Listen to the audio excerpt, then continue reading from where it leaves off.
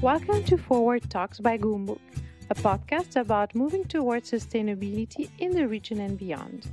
I'm Tatiana Antonelli. As we all continue to deal with the impacts of the restrictions in place to control the spread of the novel coronavirus, we'd like you to support your local businesses at this time in any way possible, whether it is ordering from them, donating to them, or sharing their information to help spread the word on their offerings. One such business is Organic Glow, the UAE's first organic and all-vegan salon that opened more than 10 years ago. I actually met Lina Abbas back in 2009, before she had started on her current venture.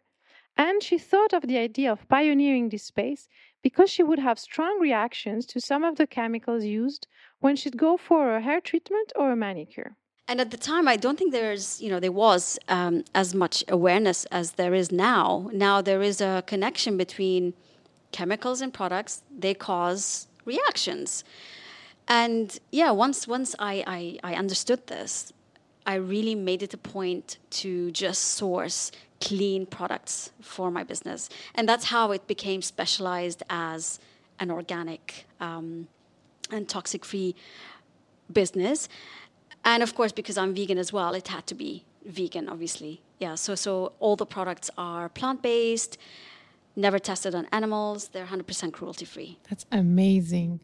I have to say, thanks to you, I've found out about toxic chemicals and what it means to, put all these cosmetics on our body. So from the hydrating cream down to the moisturizer, and then you have the nutrition, and then you have even the makeup, the nail polish. I was reading a survey on nail polish that actually the chemicals enter your nails, of course, and end up even if you're pregnant, affecting the baby. Of course. I mean, I always like to share a few shocking facts. One of them is women absorb approximately 2.5 kilograms of toxic chemicals a year by using various products. No. So imagine, I mean, yes, women use different products for different things, hair, eyes, skin, face, body, knees, elbows. And it only takes 26 seconds for chemicals to be absorbed into the bloodstream. And that's why we attract lots of pregnant women who come to us.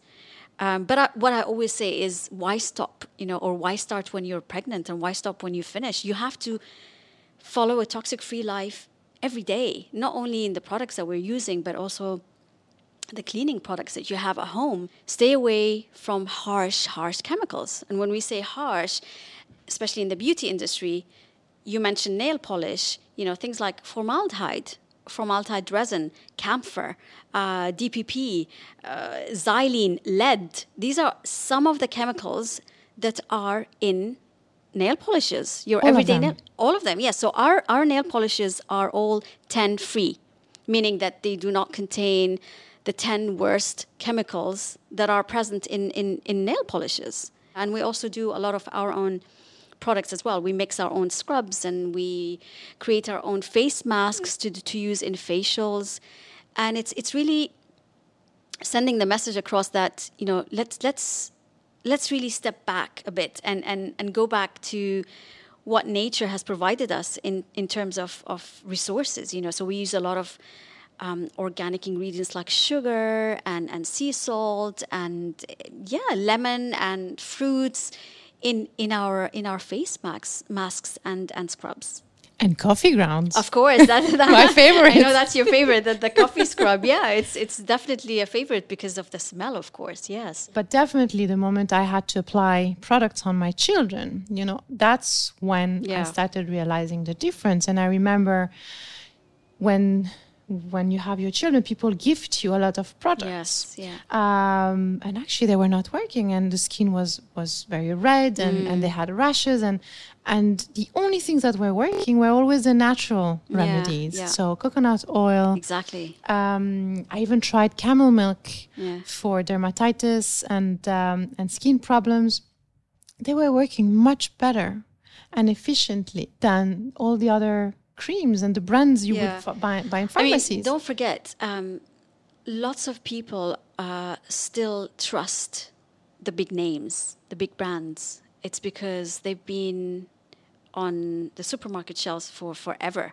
So there's that certain loyalty to brands without actually even knowing what they contain in terms of chemicals.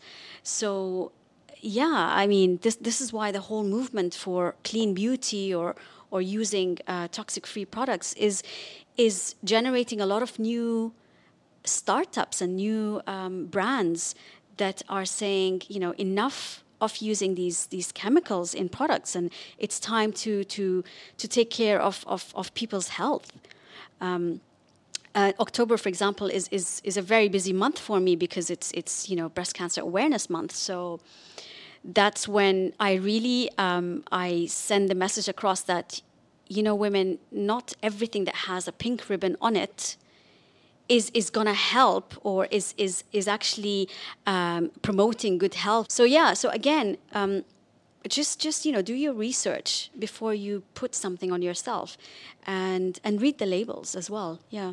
Which is related at the end of the day also with the food we consume. Exactly. The products we use in our homes for cleaning. Yes. I remember a friend had huge problems with her son being asthmatic and allergic, and the day she stopped cleaning the floor with a very famous product, and she started using vinegar. Oh yeah. I mean, I don't buy any products, by the way, and I'm very minimal also with my beauty routine at home. I mean, I only use things that I can find in the kitchen. I use. I love oils. Essential oils and just the raw ingredients, like as I mentioned, the salt, the coffee, the sugar. So 10 years ago, going back when we met, at the time we met, one of the main resources for information was the environmental group. Yep. Do you think it's still a viable resource, a point of reference for us consumers to look at, to choose the products we buy in the regular supermarket? I think it's still valid. But also you've got so many other resources now, on the internet. So you Google something and you'll get lots of info as well. But yeah, it's definitely still a good source, and it's a good reference point for someone who's starting on the clean product journey. Someone like me who's been already, doing this for so long, it's just second nature to me. And I don't refer necessarily to that website because I already know from the package or from the, the ingredients or from the brand if it is clean or not. Because I think for consumers, it's really hard, and there's also a problem with labeling, where we look now for specific labels to tell us the truth, right? Yes. So with food, for example, we would look at the organic certification from the US or Europe, even the local one, there's a local certification. But somehow for products, do you have tips for us consumers? What should we look for, and how do we know it's real? For example, animal cruelty. Yeah. What is the symbol or the label that will help us really make sure that the product we're buying is not related to that? Or how do I know I'm buying one of these 10 free product? Is there something specific I should look for? It will probably say 10 free. So if it says it, it's enough. Yes, it's enough. I mean, in addition to, obviously, my products are all vegan as well. So it will have to have the vegan sign, and it will have the cruelty-free sign, which is either, accredited by PETA, or it is cruelty-free bunny, or so there are various certifications that you can look out for. You can also, again, Google if you're not sure, because some products are actually clean, but they don't really label themselves enough. Yes. So it's also another confusion. It causes confusion, and you need to do your own research. When we're buying our products out of the shelf in a pharmacy or in a supermarket, what do we need to look for? Do you have any tips for us consumers? So first of all, what you need to do is have a look at what you have already at home. Okay, so we can't suddenly just throw everything that we have and replace it with new products. Finish what you have, and then aim to change one thing at a time. For example, if you finished your lipstick, the next one that you will purchase will be a cleaner brand of lipsticks. Same with everything, with your shampoo and body care. So start small because, in the end, we don't want to also be wasteful. And eventually, the more you do it, the more you will, experiment with various products. Some will work, some will not. You will have a favorite. That favorite brand will have other, ranges for your skin and hair. So yeah, experiment. Keep an open mind and just start simple. Don't go crazy, or don't be very strict about it having to be, organic, or no, just start simple. If you can't find organic, just find another alternative that is good enough, but without the nasty, harsh chemicals. Because there's always there's this, people say, oh, I don't want to use chemicals. You can't say something like that. You need to be specific. I don't want to use harsh chemicals. I don't want to use toxic chemicals. But we are surrounded with chemicals every single day. We go in our car, it's full of chemicals. We breathe air that is full of chemicals. So you can't suddenly say, I don't want to use chemicals in my products, because even plants have chemicals. Sure. There was a very interesting image of a banana, and it had it had tons of chemicals, and that was basically the chemical breakdown of a banana, and it was all chemicals. So you can't say I don't want to live, I don't want to use chemicals. Of course. Yeah, you need to be specific. Let's focus on the dangerous, harsh, toxic chemicals. Give me an example. What is a chemical that I should avoid? So if I see it in the labels of my lipstick or in my shampoo. Lead is a very common one in red lipstick. We still find lead? Of course. The nastiest chemicals are the cheapest to include in products during the manufacturing process. Another one is formaldehyde. In hair treatments or in nail polishes again. So many. I mean, it's wow. It's a long list. You will never finish that list of horrible chemicals. No, but it's good to start with a few to, Yes. Step by step identify them and recognize them in products. Yeah. Another important aspect we were talking about earlier is your products are cruelty-free and vegan. Mm-hmm. And this is something myself, I don't really understand, like, for example, the difference. And talking to you, I realize that actually there's so much more beyond just the labels, cruelty-free and vegan. Could you explain to us a bit more, for example, the difference between the two and why we should be careful? Okay, so when a product has a cruelty-free label on it, that means that the product has not been tested on animals. Okay. But the product is not necessarily vegan because it could contain animal ingredients. For example? A skin moisturizer that contains milk.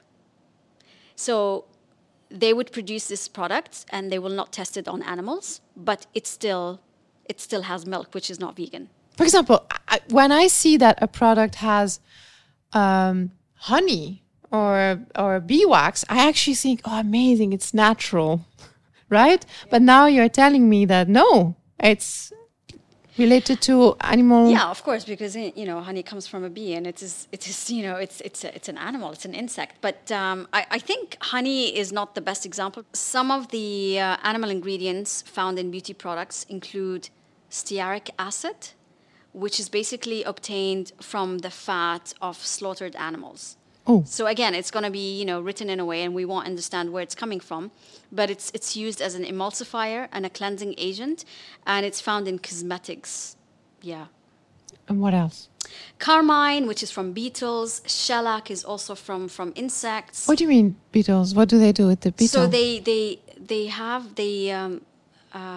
get red dye, which is obtained from a crushed female insect. Really? And they need to crush basically 150,000 insects to produce 1 kilogram of red dye. And these are used in cosmetics to give the red color, and can be found in polishes and in lipsticks as well. So when I put polish on my nail, I've crushed... Yeah, or eyeshadow. Yeah. Or blusher. So anything, anything that has a color, just check. If it doesn't say it's vegan, it probably has carmine or shellac. There's guanine, which is basically a pearlescent constituent of fish scales. So it gives you that pearly shine, glow. Exactly in cosmetics and nail polishes. There is tallow. Tallow is fat it's melted fat tissue from slaughterhouse waste, and it's found in, again, emulsifier, in conditioners, in lotions, etc. And the list goes on and on and on. There's hydrolyzed silk. There is lactoferrin, which is it's derived from mammary glands of female mammals. There is keratin, which is from ground horns, hooves, claws, nails, hair, scales, and feathers of animals. Yeah, it's a huge list. And don't forget also the animal hair. So, for example, the makeup brushes and the fake eyelashes. Yeah, how is the hair obtained? You're right. So this is why I always talk to people about this, and to say, look, we have a choice now. It's not like we only have these products that you need to use. You have a choice. Go cruelty-free. Go vegan. You don't need animal products, animal ingredients in products. Tatiana, I have a controversial question for you. As an environmentalist, Yes. how come you're not vegan? I'm happy you're asking me this question. No, because we need to, veganism is not a trend. It really is reality. I mean, that's the only way we can save the world, really. So to answer your question, I'll help you anytime you want, by the way. Well, it's very simple, huh? Yeah, be careful because I'm on a journey now. My main issue is actually running a family with 4 boys. So my husband and the 3 little ones. You know, it's gradual. It's gradual. I mean, we all have our own journeys, and it's just we wake up one day. There's something that triggers all of us. Yes. But honestly, it's the same when we do our awareness sessions and we want to talk about plastic pollution. Not nobody, but 10% of the people we meet care about the turtles and the dolphins and the camels dying because of plastic consumption. The other 90% makes a sad face, but then they go on with their own life. The moment you tell them that plastic has a nasty effect on the water they drink on a daily basis, so it affects their health, that's where you have a mind-blowing reaction, because people care about their health. Yeah. We all care about our kids' health, our family. Has he tried Beyond Meat burgers? Yes. Yeah. So we went to... I can't eat this. Oh. I have to say that you have, again, 2...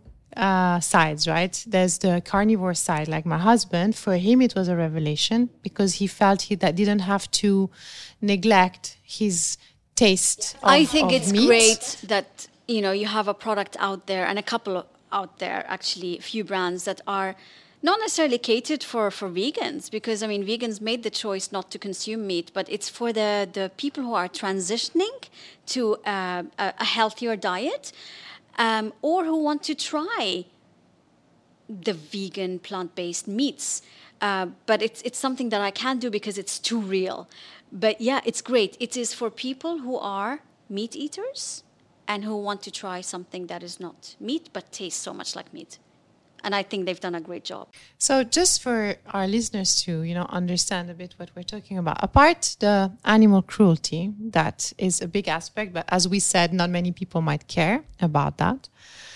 There's also other problems environmentally. Yeah. So worldwide, 30% of all our land is actually dedicated to, growing animals. And so that's a major cause for deforestation. Yes. So more and more forests are being cut down to not only give space to these animals, but then to grow the crops. Yeah, because needed. They're growing these crops. They're taking lands to grow these crops to feed the animals who are going to be killed, instead of just growing crops and giving it to people without killing animals. So this heavy overpopulation of animals is not doing good to anything. It's killing animals, it's killing people, it's killing lands, and it's impacting the environment in a very bad way. The fires in the Amazonic forest in Brazil. Scary, yes. A lot of people immediately said this is due to, the meat industry. Sometimes things like that have to happen in order for people to finally wake up. It's a tipping point. So, if you can't convince them with the whole cruelty argument, then at least when they see environment destruction, that maybe could be a good wake-up call for them. Well, thank you so much, Lina, for sharing with us all this knowledge. Definitely now I have a different idea of what I should buy from now on. So before I was looking at chemicals, and now I'm going to have to look at all this. We changed the topic, from chemicals to vegan products, which is great. I mean, it's all a learning curve. And it is. Yeah, and in the end of the day, it's all related. Once you go toxic-free, then you're going to start looking at the cruelty-free side, and then eventually you're going to look at the vegan side of it. You can support Lina and her business by following them on social media at Organic Glow UAE, where you will find details about her request to support her business. In fact, please look out for local businesses that could use your help at such a time and try and support them. You'll find a link to their social media, as well as the list of items to avoid in your cosmetics and other products, in our show notes. If you'd like to connect with us, you can find us on Instagram at Goumbook. That's GOUMBOOK. And listen to all our episodes at goumbook.com/podcast. Thank you, and see you next week.